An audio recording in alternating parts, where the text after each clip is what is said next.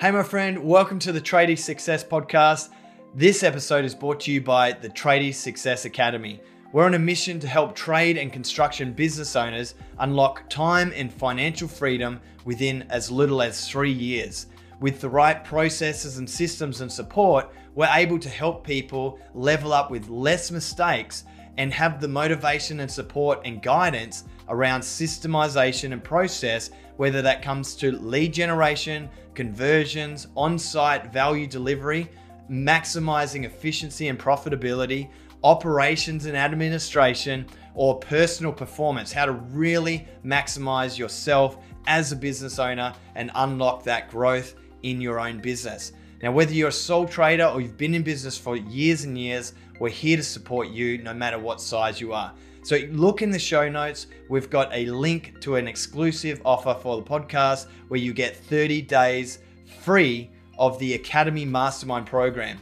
On there, you'll get access to online, on-demand training videos, access to live training every single week, and access to an amazing trade community filled with all different types of trades supporting one another to unlock that growth potential.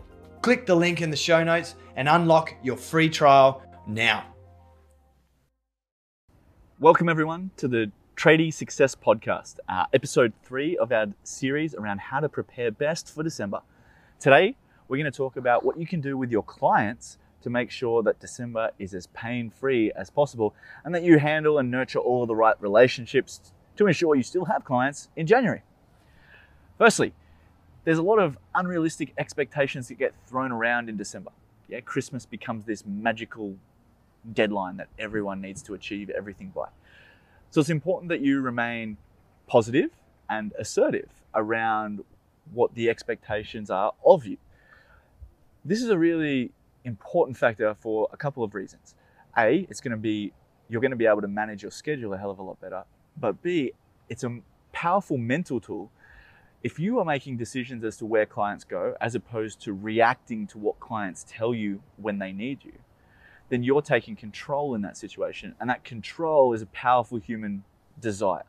You're making decisions on when clients go into your schedule, not clients making decisions on when you're going to get to them. So in this space, you're making business happen for you as opposed to allowing business to happen to you. And that's a powerful mental tool to be able to carry you through a busy period.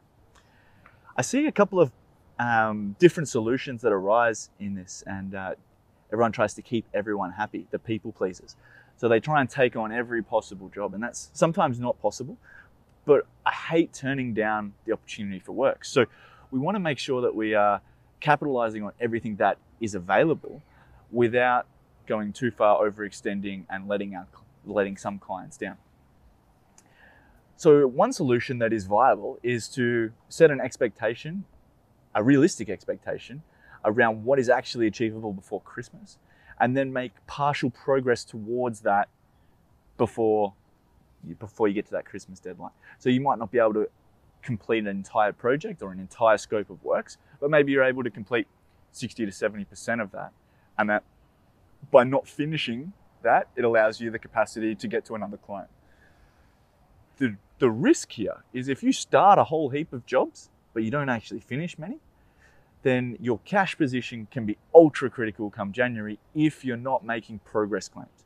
So if you are going to adopt let's start these jobs, let's get you out of trouble, let's get something happening for you to keep everyone happy in that people pleaser mode, just be acutely aware of how important it is to make sure that those progress claims are being lodged and being paid before Christmas.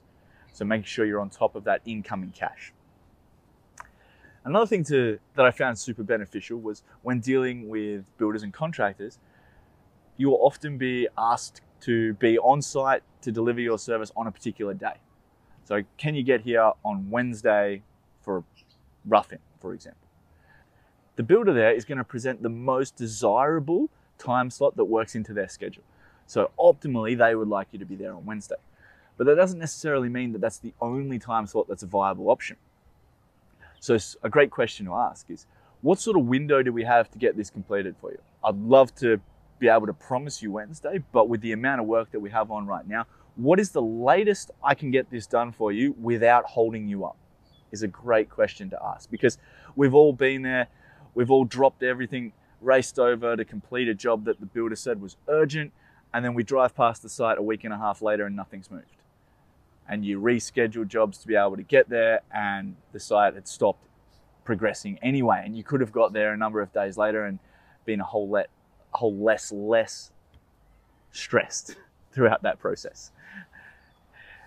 Another thing to note with clients is it's a great opportunity to manage and nurture clients. So firstly, let's look at when we're in December, we're going to have a whole heap of different external pressures. Most of the time, if you're going to drop the ball, you're going to drop the ball in December or November when it's super busy. So if you let a client down, the first thing you need to do is be quick to apologize. You have to be able to jump on that and go, hey, look, that fell below our standards. Yeah, I'm really sorry that we missed the mark there. Let me make that up to you. If you get onto that quickly, then you can save and salvage that client and continue to work with them.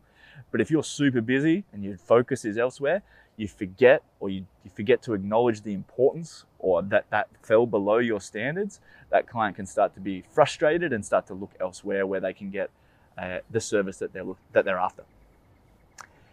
But also, if it's a prime time for you to drop the ball, it's a prime time for your competitors to drop the ball also. So it's a great time to be engaging or re-engaging with past clients or new clients.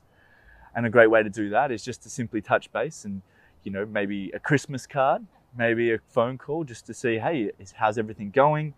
Is there anything I can help with? Because if their current provider is really under the pump and starting to drop the ball, you're in a position to capitalize on that.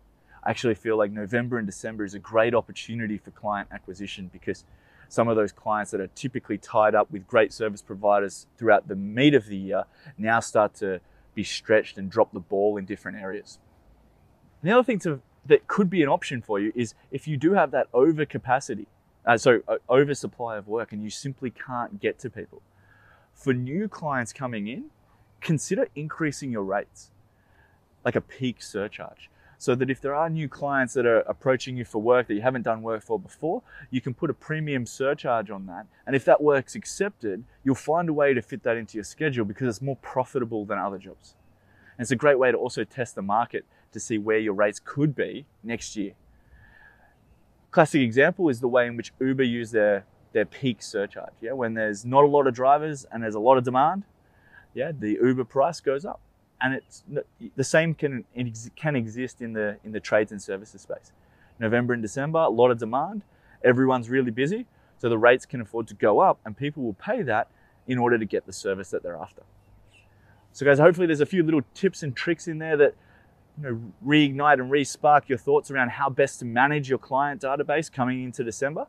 And if you take heed of those few little tips, I'm sure you can nurture those relationships through and have really strong working relationships in January, but also maybe capitalize on an opportunity to pick up a new client or two in the process. Stay tuned for the next episode where we're going to look at how do we get the most out of yourself as a business owner in December when everyone wants more of you and are pulling you 100 different ways.